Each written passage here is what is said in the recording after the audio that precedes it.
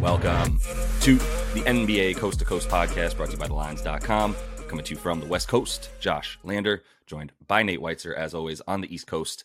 And we are looking at 6 games here on a Thursday night. Decent-sized slate for a Thursday. In this one, we're taking a look at the Magic. They're hosting the Jazz. So talk about some of the numbers and the total probably in this one. Also have another game video and our player props up for you. So make sure to like and subscribe to that page and continue to follow along with us all season long. Also want you to head to thelines.com. That's where you can get all of the written content that we have for you guys all season long. Plenty of player props up there as well.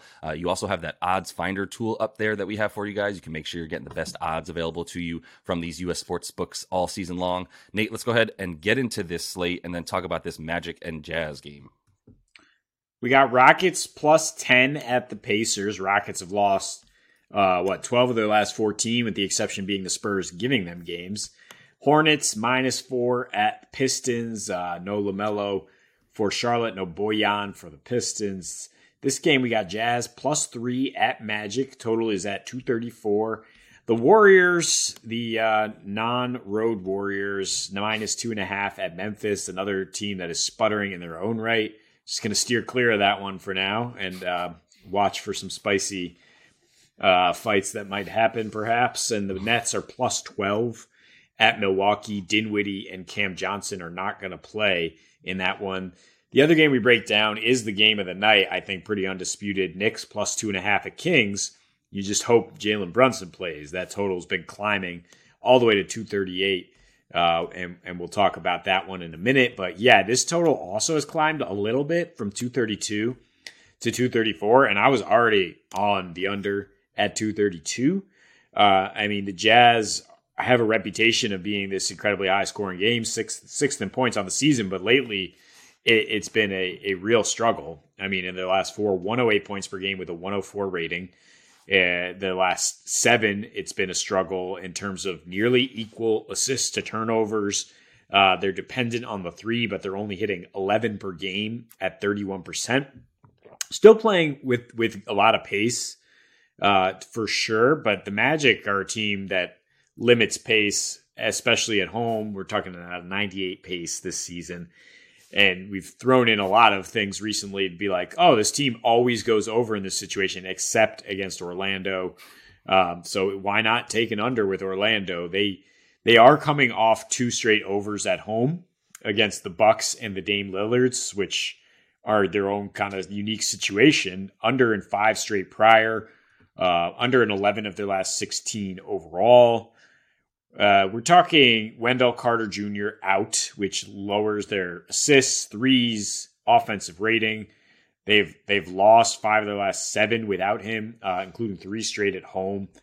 I don't know if I can really pick the Jazz to win right now because you seem, I don't know if Danny Ainge is tanking in terms of who's going to play or holding out Jordan Clarkson because they don't want to win, but they certainly hamstrung themselves by trading Mike Conley and Vanderbilt and Beasley at the deadline and just kind of sacking their depth. And now it's really the Lauri Markkanen show.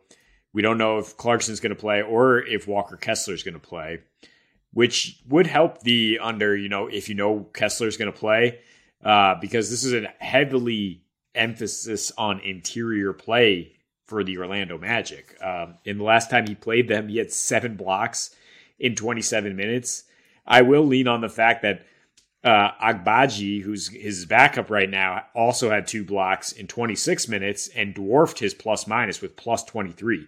So I think the Jazz can guard the interior against Orlando with or without Blocker Kessler here. The last meeting was in Utah. It totaled only 220. And Utah is another team that scores an insane amount of points typically at home, but they did not shoot. Orlando shot pretty well from 3, which is surprising. The Jazz did not, but they got 40 free throw attempts, including 21 for Lauri Markkanen. They won the rebounding battle by 20, and they won the game despite having 9 more turnovers than assists. Both Markkanen and Clarkson struggled with turnovers, shot just 35% combined. Jordan Clarkson, if he plays, is dealing with a thumb injury that seems to be hampering his shot. And now in 5 games without Clarkson this season, the Jazz scoring 109 with a poor rating. So I just think that there's going to be some some negative regression in terms of Markkanen not being able to get to the line that many times. The Magic have seen him relatively recently. They kind of know how to like steer away from that contact and try to make him beat them. And there's just not any other offensive weapons right now. I mean, Colin Sexton is also out. There's just not much for the Jazz offense to make you think that they're going to light up Orlando, and Orlando is not a team typically that scores a ton of points either, especially at home. Yeah, all well said. I'll just start by saying the only thing that scares me about the over is the pace that they're playing. I mean, the Magic also upped their pace roughly over the last, since the All-Star break. They're up to about 101 in that pace, and that's in part because of what you were saying a minute ago. The teams that you've seen them play at home recently, between Portland and Milwaukee playing at a very, very fast pace as well now. And then for Charlotte as well, a game that Charlotte actually didn't come along for the ride, but the Orlando Magic looked really good on offense, as teams are wont to do against the Hornets right now. But yeah, I think the key thing here is we don't use the T word on this show. No one said that. No one said anyone was tanking. But when you trade a stud like Jared Vanderbilt, who's a top 5 wing defender in the league at such a young age, he can't shoot. That's fine, but like he's just incredible on defense right now. You get rid of him. Obviously, Mike Conley really wasn't for him at that point. He needed to leave anyway. But more importantly, like that Jordan Clarkson sat out, Blocker Kessler sat out the other night as well. We saw, and it could just be the same thing here. That means we're starting guys like Simone Fontecchio, who got the start the other night. He's getting 24 minutes a game for this team. I'm sure everyone's very familiar with his resume, the 27-year-old rookie out of Italy. And then Taylor Horton Tucker is also getting 33 minutes a game. And I'm not going to trash him. I mean, he's looked all right here and there, but like that's just a clear indication of like we had a really solid NBA roster. We don't want it for the future though. And so we got rid of the key parts. And then now we're playing guys who, whatever, you play guys in this situation who aren't as good for a reason. And that reason is to be the 13 seed that they are right now and hold on to that, even though they're only like a game and a half out of the play-in tournament. So it just doesn't seem like they're going for it. But I think the other thing about the Jazz team and their ability to score points at this point is Lauri's going to do his thing, but like you said, if he's going to be dependent on free throw attempts, it's either going to be threes or free throws that he has to get hot from, right? And if you take away the free throws because of how well Orlando is guarding that area, that sort of particular stat and really the rim in general, without Wendell Carter, maybe there's a bit more trouble there in terms of giving up points down low for Markkanen. But once again, if he's the only guy, if he's doing it from deep or from down low, 30 points, fine. Like I'm not really worried about the total getting over just because one guy on their squad is able to get that, because of the fact that they're not really trotting out an NBA squad nearly as much anymore. So, I mean, the combined score and since the All-Star break, like for these two teams, they're averaging each like a total of like 224. One of them was averaging 111 points a game there for the Jazz. It's just been awful, right, since the All-Star break. And then for the Magic, the 113 for them, their offensive rating pretty good, but still only the 113 points a game. And then the better defense at home, like you said. So I would prefer under, starting with just who, like I said, Utah's trotting out there. I just don't trust them to be able to get those points. Yeah, and it makes us kind of lean towards Orlando as well, doesn't it? To say, like, look, the Jazz might actually be trying to lose these games. This is the 4th game of a 6-game road trip for them. Even if they're not trying, it's kind of exhausting. And we don't expect much offense other than a transcendent performance from Markkanen, and that might not even get it done. Typically, the Magic do a much better job limiting free throw attempts. They allow just 16% of their points to opponents off free throws. They're 8th in paint points allowed at home, 5th in assist to turnover ratio in their last 3. So all the things that Utah struggled with lately, ball control and efficiency, doesn't seem like it's really going to be there. And I mean, they'd have to hit a high percentage of threes, and that just hasn't been there either without Clarkson and Beasley and all those guys that we mentioned. So yeah, I mean, Orlando is your horse. You do like to ride them at times. Whenever we do talk about them at -3, it's not great, but maybe the Orlando money line plus under is some good odds here. We were talking about 3-8 straight up for the Jazz when they're on a rest disadvantage, and this exhausting road trip, combined with the fact that who they're trotting out there is a lot of rookies, makes you think maybe Orlando can get it done. Yeah, the only thing I would say about Orlando is I like them in slightly different situations. I like them at +8 at home against the Bulls, or some team even a little bit better than the Bulls, right? Like they and the Pacers. I just love when you've got like above 7-point spread for those types of teams. The Magic are 2-6 against the spread as home favorites. Not the situation that I like them in. They're failing. They're actually have a -3 margin of victory. They're losing games by an average of 3 in those situations straight up. So I really don't love to think about them being in this position having to win. I could see Utah jumping out to somewhat of an early lead, and then maybe Orlando grinding this thing down a bit and getting a bit more of those 2-pointers that they score to slow things down on the offensive side. So either way, I do like the under a bit, and I'm not necessarily feeling too good to have to get any points. And I think Utah could win the game at the end just as easily if they are hanging around like I kind of expect them to. So, and then we have Knicks +2.5 right now at the Kings. Did this total actually open at 225, or was that a misprint somewhere?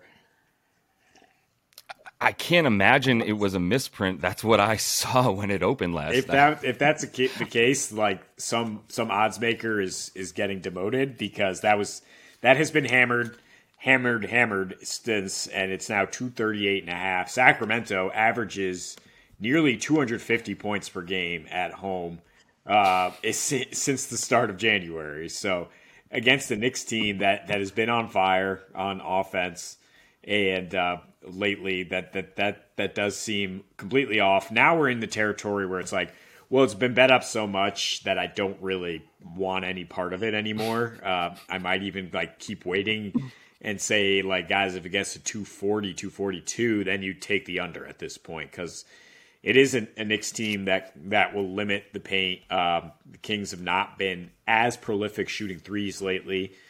And we don't know if De'Aaron Fox is going to have his explosion here after missing a couple games with a hamstring issue. He's fully expected to play. The biggest thing this game is contingent on, though, is whether Jalen Brunson's going to play after missing those last 2 with the foot. And then they lose to Charlotte in that one. Look, even if Jalen plays, I like the Kings. I think this just means more to them. I think the Knicks have proven their stuff during that streak, beating the Celtics twice, etc. I don't think out-of-conference games are going to carry the same weight for them in terms of, like, we need to get this one. And the Kings are fighting like hell to get this 2 seed, which they just grabbed, and then now they're going to hold on to it. And just to make the playoff, it's just such a woebegone franchise. I guess they both are to a degree, but the Kings have not lapsed in their concentration at any point, but especially at home. Beating the Clippers twice in this span, these really high-scoring games. Very impressive stuff. And Mike Brown, I feel like, is the type of coach to know how to attack a Tom Thibodeau defense. They just beat the Knicks without De'Aaron Fox, which is a huge difference in their splits, scoring 109 without him versus 122. When he's in there, he was on an absolute tear before missing a couple with that hamstring injury. The concern is that they're kind of Civ-like in the paint, and that they limit assisted field goals, but the Knicks don't really depend on that at all. They're also dead last in opponents' 2-point percentage. So if Jalen plays, there's certainly a good argument that there will be a lot of points in this game, because he's able to operate so much inside the 3-point arc, get himself or other guys good looks there. But I still think it kind of goes under 240. It's just a feeling that the Knicks aren't, your typical team that we've seen coming to Sacramento lately, a la the Clippers, who just are fine, just completely running up and down, going nuts. They've gone over in 8 of their last 10 against Western Conference teams, have the Knicks. But it's kind of skewed by some of the teams they play. They play like the shell of the Suns, the shell of the Warriors, and lighting those teams up. Not necessarily the same thing as when you have a Kings team that's motivated. And what they do defensively is really, it's as impressive as offensively, right? I mean, let's concentrate on the fact that the Knicks are winning games because they're a 2-way team, because they have Josh Hart now. They're better defensively. And on the road in their last 6, won 5 of them, limiting fast break points, paint points as always. And yeah, I just think they'll be able to slow down the Kings' breaking offenses enough, and that Sabonis won't necessarily be able to control the paint on offense with Mitchell Robinson there hounding him. So I don't think the Kings are going to be scoring like 125 like they usually do, and that makes me lean under a little bit. Yeah, I mean, 238.5 is high, but I think you sort of opened with a pretty startling point that the Kings games average close to 250 in Sacramento. So that's terrifying. I'd probably still take an over if I was going to hit the total on this one. I'm really, everything I want to say is dependent on Jalen Brunson playing. I also want to make a few quick points. One, the Knicks are not a woebegone franchise. They don't have the longest playoff drought in the history in sports right now like the Kings do. So let's just start there. Which a drought that's about to end. Thank you, Sacramento. Yeah, the other thing, the Knicks did win their Knicks won their prior matchup in New York. That was a different game. De'Aaron Fox didn't play in it. Do what you will with D Fox right now, because like you were saying, 26.5 points feels high for a guy coming back from a hamstring injury, missing 2 games. But at the same time, like he was averaging 33 points a game in his 7 games prior to that injury, which is a terrifying stat, and 7 assists as well, which feels like maybe his prop is low at that point if you think that there are going to be points in this game. But once again, I think it comes down to Jalen, to be honest with you. There's the startling splits that these two teams have when their point guards don't play it's really obvious. It's really stark, right? Without Fox, the Kings score 109 points a game this season. With him, the 122. Like this engine doesn't run without him, right? He is the engine of the entire car, this offense. And then for Jalen, it's similar stuff. Like, I mean, they have probably, I don't want to say a better supporting cast by any means, but I think they have a few other guys who can carry the load. In the meantime, Emmanuel Quickley is obviously not shy. At this point, we saw what he did against the Celtics when they didn't have Jalen Brunson and still won that game on the road. But what's interesting with the with and without Jalen stuff this year is just like when they're on the road with him or without him rather, their games don't seem to be quite as high of scoring versus when they're on the at home rather. And so just interestingly, it's not a very large sample size, but like it's a very specific situation that like without Jalen on the road, they're basically just like scoring not quite as many points. A few more points than they are at home. The pace is also a bit up, so like without him, they're just not as efficient of an offense. It's basically just 9 more 3-point attempts per game when Jalen's not in there because it's Julius Randle, newly found 3-point guru. Apparently, Julius Randle, who's been averaging more than 9 3-point attempts for the last like month and a half, almost 2 months of the season, which is how he got inserted into that 3-point contest in the first place. Because all of a sudden he was just like, I'm hoisting, and that's their offense. And Quickly's responsible for that as well. When he's playing without Jalen Brunson, obviously his usage goes way up, and then the amount of threes that he shoots in that usage also go way up. And so there's a reason for that.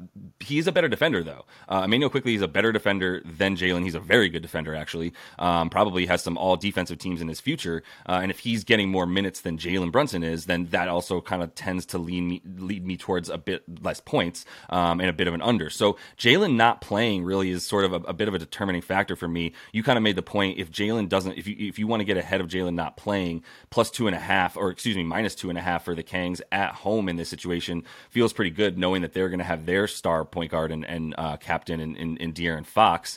If Jalen Brunson isn't playing, Emmanuel Quickley will still probably have a really good game. I think he'll be able to do his thing, but I think it's more defense, less offense in that situation with Emmanuel than with Jalen, because with the fact that this team doesn't get assists, like they're going to play the same style of ball if Jalen's in there or not. They're just going to have someone who's like a top 5 point guard versus not having him, being able to play those one-on-one style matchups that they create on offense. They need him for that. Quickly probably relies a bit more on certain like pick and rolls and things. Yeah, I forgot to mention that the Sacramento Bee in their preview for this game tonight said we're watching the status of 2 all-star guards from each team, and then completely must have facepalmed their editor, realizing that Jalen Brunson was not an all-star for some stupid student. But he is lighting the league on fire since. And just to address that, I mean, could the Knicks and Kings be any more parallel right now, having, been... I mean, I guess the Kings in the early 2000s were a contender,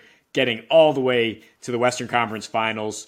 They were thwarted by crooked refs. The Knicks thwarted by Michael Jordan. But in any case, both of them have been woebegone since, and I will not have you say that you think are not one of the most downtrodden, laughed at franchises in the last 20 years.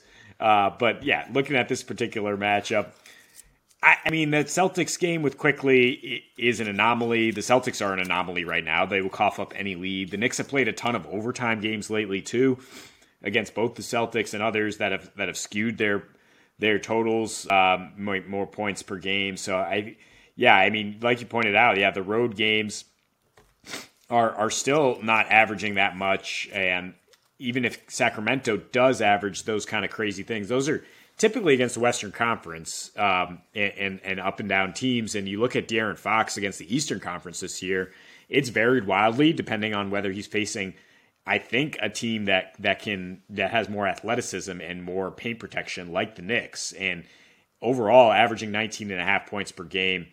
Tibbs is going to have something there for him. And Mike Brown's going to have something there for Julius Randle, who has not been efficient against the Mike Brown coached Warriors in the last 5 years or so. Granted, Draymond Green's out there guarding him, but I think, a good coach like Brown, if JR is going to be the top option here, I think that kind of is trouble for the Knicks. Fair. I would also throw out there, actually, though, if, once again, Jalen Brunson does not play, pay attention to that before you do anything with this game, to be honest, unless you're trying to get ahead of him not playing. I also like RJ a bit. This team, the Kings do give up a bunch of points. Keegan Murray, not the best defender as a rook. And from that position, small forward, power forward, whatever you want to call him, he plays just up front court forward on the wing as well. Like I like RJ in this matchup. He had 27 and 9 boards last game, as well as getting to the line 9 times, and with that type of bully ball. So, You're listening to the Lines.com podcast network. Looking for the latest player props and the best betting odds from the top U.S. sportsbooks all in one place? Then join us right here every day this season for free picks and best bets from the sports betting experts you can trust. Check out the Lines.com NFL Megapod as Matt Brown, Steven Andress, and Adam Candy break down every game for this weekend's football slate. Join the Coast to Coast podcast crew Mondays through Fridays as Nate Weitzer and Josh Lander bring you the best player props and game lines for Major League Baseball, the NBA, and the NFL. And tune in to Beat the Closing Line twice a week as Nicole Russo, Mo Nawara, and Eli Hershkovich dive into NFL opening lines, plus special guests from the sports betting world. So subscribe, rate, and review to the Lines Podcast Network, the source you can trust to make you a better sports bettor. So, Nate, let's go ahead and jump right into your first for tonight, Mr. Gordo Hayward. Yeah, Charlotte coming off beating your Knickerbockers with Gordo leading the way. And he's really been pretty good in his last 10 here, half of them basically without LaMelo. He's averaging 20 points, 5 rebounds, 5 assists in that span. That includes 19, 5, and 6 against Detroit in the game where LaMelo got hurt. You look at his splits since last season without LaMelo, points per game go up 3 to 17.5. The usage rate goes up from 19.5 to 23%. Plays a few more minutes as well. Only twice in this 10-game span has he failed to score 16, which is where his prop is at 16.5. And that is against matchups against Mikal Bridges and Kevin Durant. It's pretty much the toughest you can get there for a small forward. But otherwise, he's knifed through bad defenses, and Detroit is the second worst defense in the league. They've already ruled out Bojan, Alec Burks, Isaiah Stewart. They give up the 6th most points to small forwards in general. Bojan's not really a defensive stopper anyway. So 16.5 points, like I said, slightly better odds if you tack on 5 rebounds or 5 assists. I think I like the rebounds a little bit more because Detroit is a young team that's playing with pace and not scoring a lot. So I do think he gets a few boards here as well, but I think he scores closer to 20 than 16. Yeah, I would also throw Hamidou Diallo is also out. He got hurt after he was supposed to be getting a bunch of minutes the other night. So I don't know who's left on the wing. We know Cade's been hurt. They are going to have Killian Hayes back, so that's one person. But yeah, I don't know who's going to be on the line for Detroit to stop them. Like, even Bogey, like if he was out there, I would feel better about it, to be honest, right? But Bogey's got an Achilles thing now, might be done for the season. Really sad to see about that. But either way, which is to say, Jaden Ivey's props are appealing as well. I mean, the points and assists together. He's been balling out with nobody around there to take any of the touches away. Yeah, if he wasn't, I would have said Isaiah Livers. He has a 9.5 point prop right now. Yeah. He's also been getting enough minutes to be worthy of attention right now. But with Ivy back too, though, that does put a little bit of a dent in him.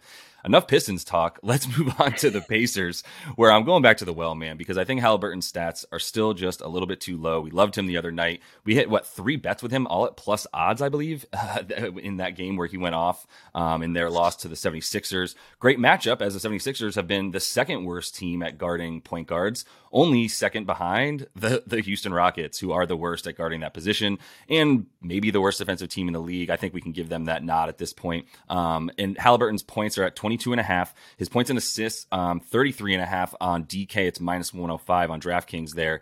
You could probably get 30. You could get that a little bit lower at like 32.5, but for way worse odds. So I would just take the 33.5 points and assists combined. In Baby's last 7, 26.5 points a game, which is beautiful. And then 11.5 assists per game in that time as well. Obviously aided by having 15, 16 the other night or whatever he had, 17, something insane in a game that he actually got out-dueled by James Harden, who happened to have more assists. He had 20 in that one. But he's in those last 7, he's played 4 of the top 10 defenses in the league, including the Bulls twice.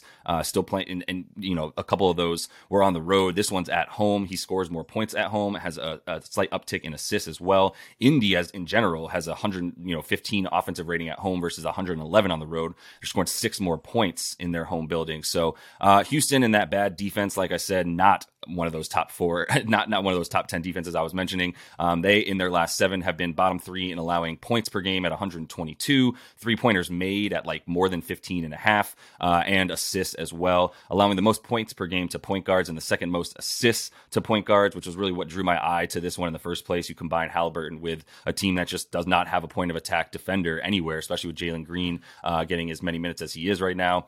This is a pretty good matchup for Halliburton. And I don't know that the blowout factor even really is something to be worried about. I know that the Rockets suck, but they kept it close last time they played to about 8 points. And then also Indy is just not quite as good in the situations where they're expected to win. Kind of like I was talking about in that Magic video. It's not the spot for them to be dominant. I think they're going to give up a bunch of points tonight as well.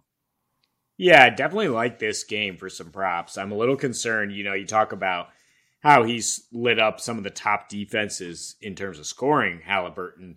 I think it's a situation where he gets buckets when his team doesn't have other places to go, but I think he'll be facilitating more in this matchup because Houston's so bad everywhere that I kind of would lean towards the assists more, definitely combining it. I wouldn't just go straight points, 22.5, because you look at some of his lines against Portland, Sacramento, Utah, other really bad defenses, and he's getting double-digit dimes, but I don't know if he's going to have that same usage rate to score, but the threes and the assists are definitely in play for our guy.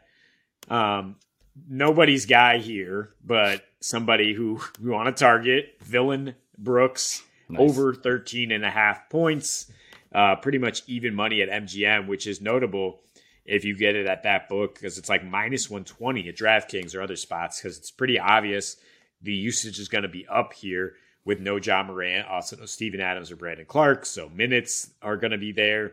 It's against the Warriors, which is a testy rivalry, and Brooks loves to insert himself into those spots.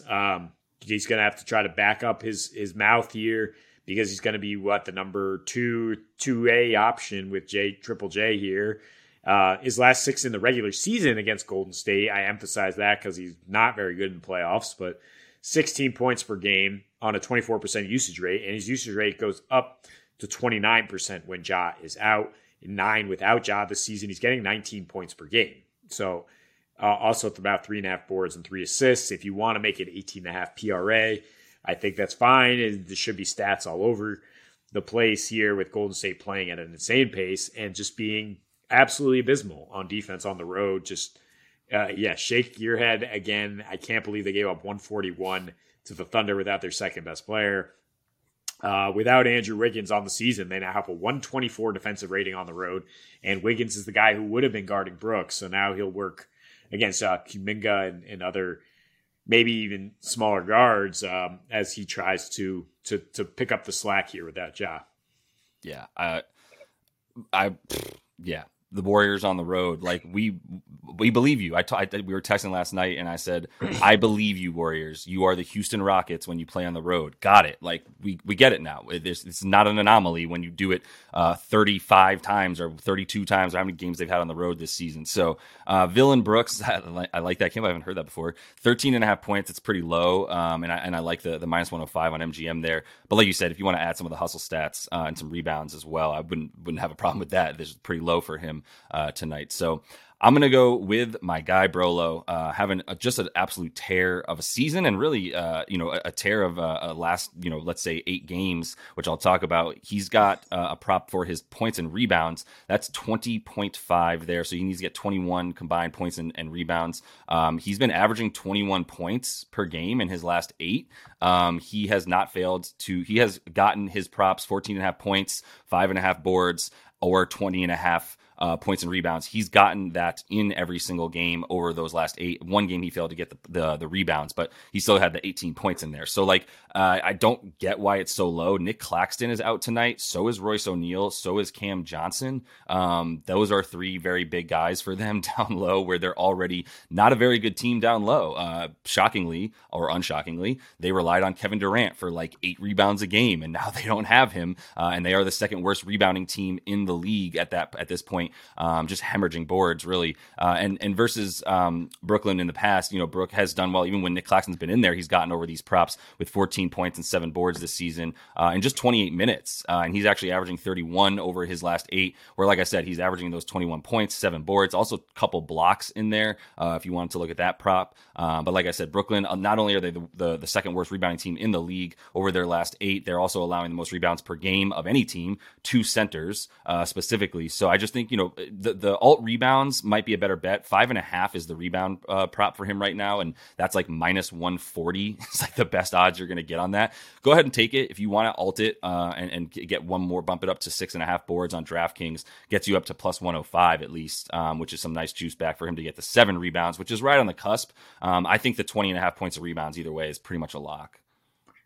Yeah, I was surprised to see his game log, how productive he's been lately. I mean, because you often look at Lopez and you're like, how are you only getting 3 rebounds a game? But he's starting to board up. I think that those boards are definitely in play. It's minus 200 for him to get 2 blocks. So they expect Brooklyn to be getting sent back at the rim here. I think he will own the paint. It's just a question if it's going to be a blowout. Minus 13 is where it was a minute ago. But I do think Giannis, Drew might not score as much as usual. Might see more of a balanced attack from the Bucks as they beat down this shorthanded team. Yeah, this shorthanded team, no Dinwiddie also out there tonight. So, yeah, you're going to be seeing a lot of those backups. But like I said, we don't use the T word on this show, so no one's accusing anyone of tanking.